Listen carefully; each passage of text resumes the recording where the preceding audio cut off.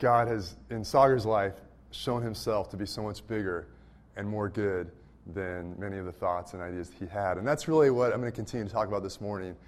The title of this message is Too Small a Thing. And we're talking about how often our view of God is too small, and then our view of ourselves and the things he's calling us into are often too small. I have had the privilege for most of my adult life. I've been a campus minister and a church planner and have had the privilege of raising funds to support the ministry that God's called us to, my wife and I too. And I've got a lot of friends that have been in the same situation, that have met with lots of people and had a financial need to say, to do this ministry, we need these funds. And one of my friends one time had a project he was doing, and they needed $20,000 to undertake this ministry project. And so he was meeting with different people, sharing this need and asking if people's hearts would be touched to say, yeah, we want to give X dollars towards this. And things were, they were making a little incremental progress, but, he was getting quite a few no's and a little bit discouraged. And he had this meeting with a businessman, and he knew this man was wealthy. And so he thought, how much should I ask him for? And so whenever I've been in this situation too, your heart starts racing like, oh man, am I going to ask? How much should I ask for? And he thought, man, I feel like maybe I could ask him for $10,000. That's crazy. That's a lot of money. But this thought came in, okay, I think I could ask him for $10,000. So he did this whole presentation. At the end of the presentation, he asked the businessman for $10,000. And the businessman immediately pulled out his checkbook and said, hey, as soon as we set up this appointment, I knew that whatever you asked me for, I was going to give you. And he was like, oh, great, I asked him for $10,000, but why didn't I ask him for $20,000? It would have been, man, he was ready to give. But in my mind, what was too big of a thing to ask wasn't really too big. There were more resources, more available, that if I was just ready to believe it and to ask. And so often that's the way it is with God, with us. And, not so far, we're not just talking about money here, but all of life and his calling and promises and what he's leading us into. And I'm going to read, our passage today is from Isaiah chapter 49. We're going to read the first 7 verses. I'm just going to read through this. I love the book of Isaiah. It's really a microcosm of all of Scripture. The last several chapters of Isaiah are many of God's promises for his people, promises that would be fulfilled in Jesus, the Messiah, the descriptions of his kingdom and the blessing that would come to God's people and to the world. And this passage has just been in my mind all summer. And in fact, I talked about it at the very beginning of the summer, but I just want to come back to it today to look at it a little more detailed. Isaiah 49, verse 1. And let's just open up our hearts to hear what God has to say to us this morning. God says, listen to me, you islands. Hear this, you distant nations. In other words, what I'm saying applies to the whole world. People that may feel like they're far away from God or far away from God's people. But this is to everybody. Before I was born, the Lord called me. From my mother's womb, he has spoken my name. And the obvious question that comes to mind when I read this is, who is speaking here? Who is this person that says that God called me before I was born? He spoke my name from my mother's womb. And we go on a little bit later, we're going to see that this is not just speaking about Isaiah the prophet. It's something that is fulfilled in Jesus for all the followers of Jesus. This is a truth that everyone who God calls and is brought into his family, there is a sense of destiny and purpose, that a sense that, man, I was made for something more. I was just in the last week, I was laying in bed next to my 7-year-old son before he went to sleep, and just kind of out of the blue, he said, hey, Dad, I just have this feeling sometimes like I was made for something really important. Like there's something really big that God has for me. And I was like, as a dad, you're like, yeah, that's so true. Yeah. But it's like, yeah, that's, Ian, what, when I was a boy, I had that same feeling. And that is a quality of God's children, that even before we're God's children, that if you have a sense of, man, there's something important for my life, that is the whispering and the drawing of God speaking to you. saying, yes, you were made for more. It goes on in verse 2, and we read, he made my mouth like a sharpened sword. In the shadow of his hand he hid me. He made me into a polished arrow and concealed me in his quiver. And I could say a lot about this, but it's talking about, hey, so God's going to give you the words to speak. Arrows in the Bible oftentimes speak about mission and God launching arrows into his battle, into his mission in the world.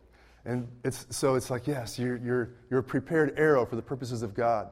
But it's interesting that a couple of the words there are hidden. It says, I was in the shadow of his hand, he hid me. He concealed me in his quiver.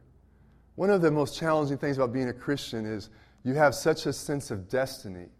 And man, my life was made for something great. But yet, I feel so hidden. I feel like, if that's true, where is it? And that's what God does with his arrows. He doesn't launch them immediately. There's a time of concealing us and hiding us. And maybe it's in his timing, and maybe we're not ready, but there's something even in that concealing that it's hidden in his hand. It's close to him where God brings us. And it also says he made me into a polished arrow. You're like, oh yeah, that's cool. That's like a gleaming, smooth arrow. That's awesome. I want to be like that arrow. You think about, wait a minute. How does an arrow get polished? You take some sandpaper, or maybe start off with some saws, and you cut off all the extra stuff that keeps it from being straight and smooth. And you fashion it into something that is straight and true and smooth. And you're like, yeah, a polished arrow is great, but the process of getting polished, it stinks. It's painful. And I was thinking, we were worship, I don't know what made me think about it, but I was like, I feel like my life is more like a tree branch that's supposed to be an arrow, but I got all these other branches coming off of it. And it's like, if you try to shoot that arrow right now, it's a disaster. It's just like taking something from my backyard and with all sorts of leaves and branches and twigs going every which direction. And when we were singing, I Need a Miracle. I was like, to take that branch that I am and start off as, I need a miracle to make that into a straight arrow. And so it is the miraculous working of God, but it's also the fashioning and shaping and circumstances that are painful, that are difficult, relationships with people that annoy the heck out of us. We're like, oftentimes it's in those places where our soul is the most in pain that God is doing the greatest polishing and fashioning of sending us into his purpose for us. So he says that. He says in verse 3, he said to me, you are my servant, Israel, in whom I will display my splendor. Israel was the people of God in the Old Testament, but it's throughout, it really speaks to all of God's people. It's fulfilled in the church in the New Testament. So he's speaking to all of us who he's called. Verse 4, but I said, I've labored in vain. I've spent my strength for nothing at all. Anyone besides me ever feel that way? I had a tiring week this week. Reagan's been gone, and it's kind of got to me the end of the week. She's been out of town and had a few more responsibilities. And man, I'm working hard, and what is being accomplished? I'm just getting tired. And a lot of times that's how we feel. It's like, man, God, I'm trying to do this. I'm trying to do the right thing. I'm trying to be faithful. But where are the results? Where are the consequences? We feel that way so often. But then he goes on and says, yet what is due me is in the Lord's hand, and my reward is with my God. I love that attitude of faith. It's saying, I'm not seeing it yet, but yet I'm trusting God. He is a good rewarder. He is doing something. He's going to come through. In verse 5, and now the Lord says, he who formed me in the womb to be his servant, to bring Jacob back to himself, and gather Israel to himself. For I am honored in the eyes of the Lord, and my God has been my strength. He says, here's our main theme today. He says, it is too small a thing. Everyone say that. Too small a thing. It is too small a thing. The things that we have set up in our mind so often as this is where I will find life. This is where I'll find fulfillment. Maybe if I just had the right boyfriend or the right girlfriend or success in my life or my job or if I got more recognition, God says, no, that's too small a thing. That's too small a thing. I've got something more. I've got something bigger. It's too small a thing for you to be my servant, to restore the tribes of Jacob and bring back those of Israel I have kept.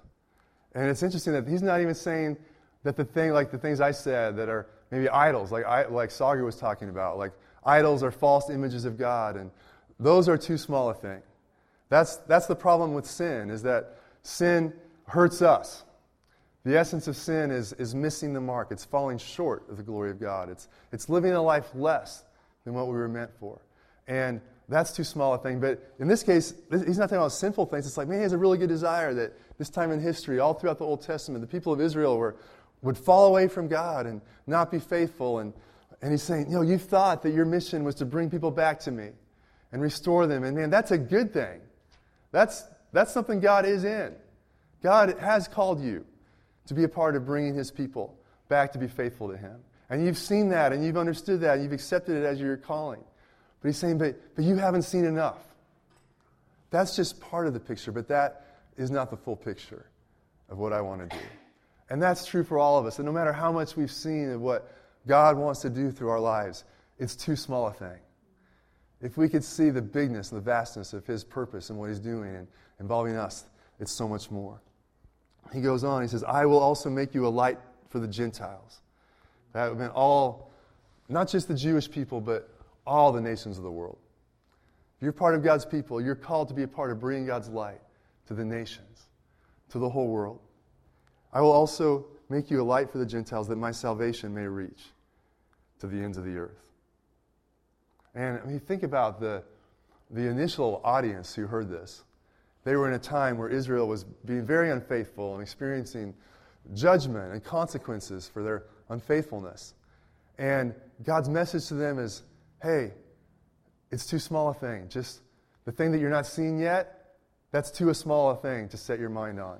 But I want you to raise your expectation for something even more. And so often that's true for us. Like the thing that we feel like, man, if I could just beat this bad habit, I keep falling to this temptation, I've got this issue in my life, and I can't get past it. And we become obsessed about that issue. And we think that the way to overcome that issue is to immerse ourselves in it and focus on it and try so hard to get past it. But God says, no. It's not by focusing on that, but it's by raising your vision to something bigger. Raising your vision to, no, see, I am bringing my kingdom to the whole world. I am changing the whole world.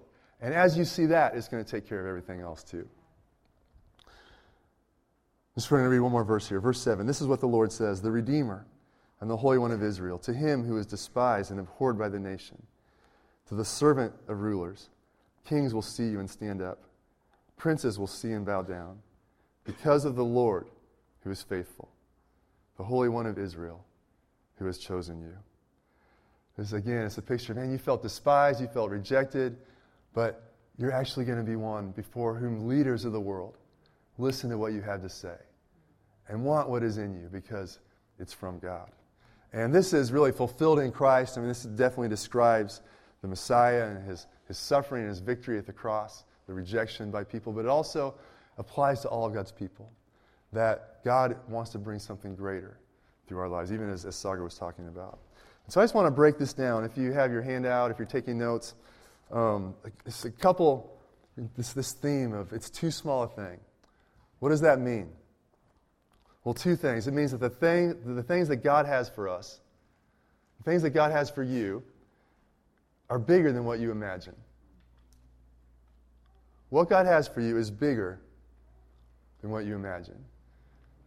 In 1 Corinthians 2:9, Scripture talks about this, and it says, no eye has seen, no ear has heard, no mind has imagined what God has prepared for those who love him.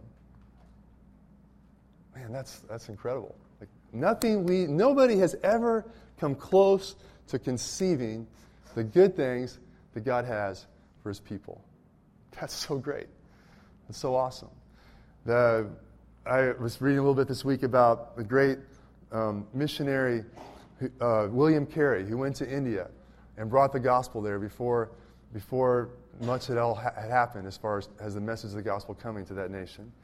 And he got a hold of this, and one of his famous sayings was expect great things from God, attempt great things for God. That when you see that, man, God has something more, expect great things, and then attempt great things. And when you look at the story of William Carey's life, it's phenomenal how he lived that out. He went to India when people really he discouraged him in that attempt. Many told him he shouldn't, but he went. He started the first elementary school for children where it was available, where education became available. Before that, it was just only the very few children of the wealthiest caste. But he made education available for everybody, boys and girls. He translated the Bible not just into one language, but 7 languages. It's like, wow, talk about attempting great things for God. Learn 7 languages, and he actually learned a bunch more languages, and translate the Bible into 7 languages. That's phenomenal. He also translated Hindu classics into English while he was at it, too, just so that people could understand that culture more. He opened a theological university. He stood against the caste system. People who would become believers in Jesus from different castes, he led them to get married to one another, which was just radical. He stood up against sati, which was where when a husband would die, the widow would be burned on the grave. And he stood up against that, and that ended up being abolished through his life. And saw a great transformation happen in a nation because he expected great things for God and attempted great things for God. And so, man, God wants us to see that the things he has for our life, they're bigger than we can imagine. And he wants us to dream no small dreams for him. The second part of this is really interesting. The things that God has for us are not only bigger than we imagine, but they're different than we imagine. When I was 17, I had really figured out what my life was supposed to look like really well. I had a vision for my life that really, and I was a Christian, and I had a sense of calling and a sense of God's calling in my life, and I had worked this thing out. I was going to go to a private, prestigious university somewhere in the Chicago area. I was going to get married to someone who was really sweet, and why are y'all laughing at that, man? She was kind of be olive-skinned or darker and want to have at least 8 kids because that's what I wanted. And I was going to go live in the Middle East and be a missionary there. I had it all figured out. And the way God led me was very different from what I've expected. You know, even I ended up going to KU, which most of you are like, man, that sure is different. And how would anyone expect that as what God could be in? But God's hand was on me really to lead me there in a way that the polishing of my life happened in a phenomenal way. But I was like, I got to get out of this college town. I'm going to greener pastures, wider horizons. I ended up staying there for another 5 years after graduation and working with the church there. And then God brought me to Manhattan, which was like even less on my radar. Like, no, that's not the glorious, glamorous life I'm called to. And man, but God called me here. And then we moved away, and then he called us back. And my life has not, the details of how God has led me have not looked like what I thought they would look like. But let me tell you, they're so much better. Like, we do not know that many times what we imagine of what God is in is very different from how he actually leads us. In Isaiah 55, 8 and 9, later on in this great book, we read, God is speaking, and he says, "For my thoughts are not your thoughts. Neither are your ways my ways, declares the Lord. As the heavens are higher than the earth, so are my ways higher than your ways, and my thoughts than your thoughts." God's thoughts for us are not only bigger, but they're different. And sometimes what we think is big may actually be small. What we think is small may actually be big. Because God's ways are different. His thoughts are higher. And it's easier to see that for other people than for yourself. Because we're kind of like stuck in like, no, this is what is right. This is what God's doing. It's a God thing. But God's ways are higher. His thoughts are higher. And many times to come into the things He has for us, it means letting go. Like Sagar talked about repentance. Letting go of ideas we have that seem good, but they may, if we can't hear where God is leading us and let go of those, we'll miss out on the better, bigger things that He has for us. I can't tell you how many times, if you read the stories or hear the stories, talk to people who God has directed their life, so often they say something like this. They'll say, I had said in my heart, I'll do anything but this. I'll do anything but this. Or God, yeah, I'll do this, but don't make me do that, because that just sounds like death. Like, that's the one thing I'm so scared of, or feels, it's not me. And then guess what? They end up doing the one thing that they felt like they shouldn't do. And God was in that. And it's not always like that, but it's just amazing how so often we're just off. Like, our thoughts are different than God's thoughts. And God wants us to be open to say, oh, maybe that's too small a thing. Maybe there's something hidden in that God wants me to see. Back to William Carey, he said this. He said, I'm not afraid of failure. I'm afraid of succeeding at the things that don't matter. How true is that? It's so easy to just get on the slightly off path. I know at the CTG meeting you talked about the shadow mission. Something it's maybe a good thing, but it's 10 degrees off from what God's path is for you. And man, that scares me, to stand before God at the end of my life and think, hey, I was successful. I did this and this and this. And God's like, well, that's not what I had for you. That is, but the flip side is saying, God, yeah, I was able to hear and follow and do the things where you led me and follow me. It's so awesome. So how do we do this? To come into something bigger, I just want to leave us with how do we walk into this more? To come into something bigger, to go beyond our smaller ideas, is the first thing and the most important thing is we need to get a bigger God. And I love what Sagar said about that. I don't really have to add too much. But the biggest factor that will determine the size of your life is the size of your God. And the most limiting factor for our lives is the size of our God. It's not that God gets bigger, but that our realization of how big He is gets bigger. And, that may be for some of you in this room, maybe God has never become your God. And so that's the starting point. Say, God, I want you, the creator of the universe, the Savior of the world, to be my God. I don't want to trust in myself or live for something else, but I want to live for you. For you, it may be that God has been your Savior, but not your Lord. You need a bigger God. You need God to be not only your Savior, the one who forgives your sins, but also the one who calls the shots, the one who leads you. And there's a process of learning and renewing our minds. And that's what being a follower of Christ is all about, is getting in the Word and learning and worshiping and saying, oh, God, this is who you are. This is your character. This is your faithfulness. Wow, God, you're bigger than I imagined. You're so much more good. And replacing our small thoughts with the true thoughts of who we are. So we got to get a bigger God. We got to get a bigger vision, too. A guy I know, he grew up in the Berkeley area. Went to college at UC Berkeley, University of California, Berkeley. And he was really had a very interesting life. But at one point, he met a friend who was really good at playing pool.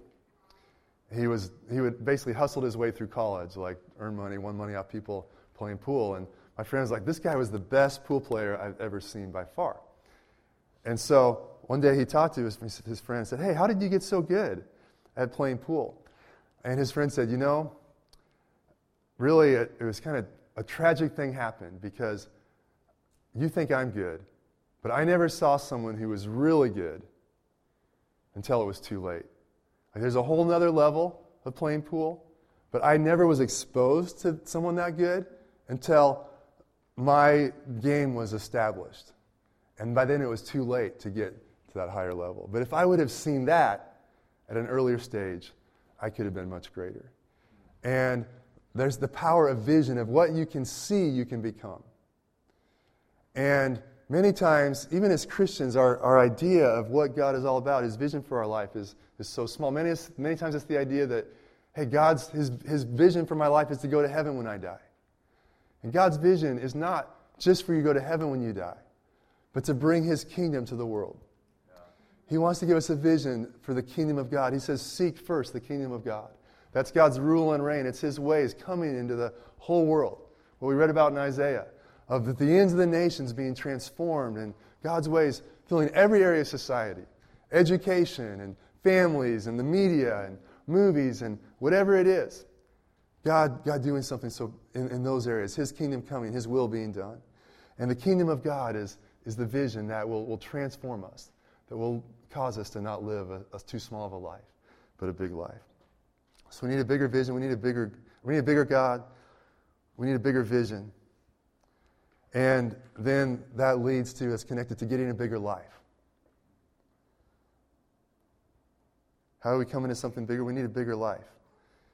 And well, what do you mean by that? I thought it's God who brings these things about. And it is God who brings these things about. But that polishing process is so important. That many times we're concerned about what will I do? What will I accomplish? What will I experience? But the reality is that what we accomplish flows out of who we are. Who do you want to follow? It's not just based on how good they say they are or how much they can spout off, but it's the character of the person. That's what really has weight and something that that people want to follow, that has influence.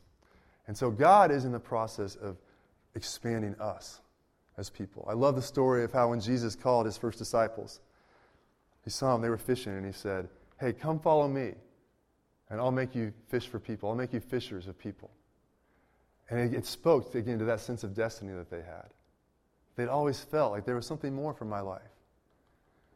And Jesus spoke to that. He said, hey, come follow me. I'll bring you into that.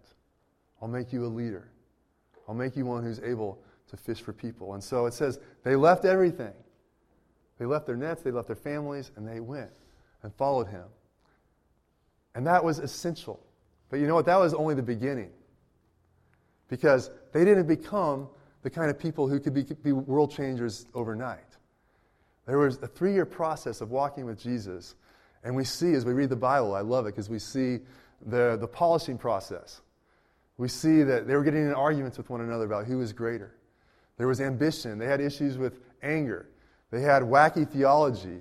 They had all sorts of issues, and Jesus is polishing them. He's expanding them. He's helping them become the people through whom He could do great things. And that's really the process of discipleship in that which we become the people that God has called us to be. And it's been key in my own life. It's key for all of our lives that if we're going to become those kind of people, to live a bigger life, to come into something bigger, it's all about God's Word transforming us and those relationships shaping us in a powerful way. We're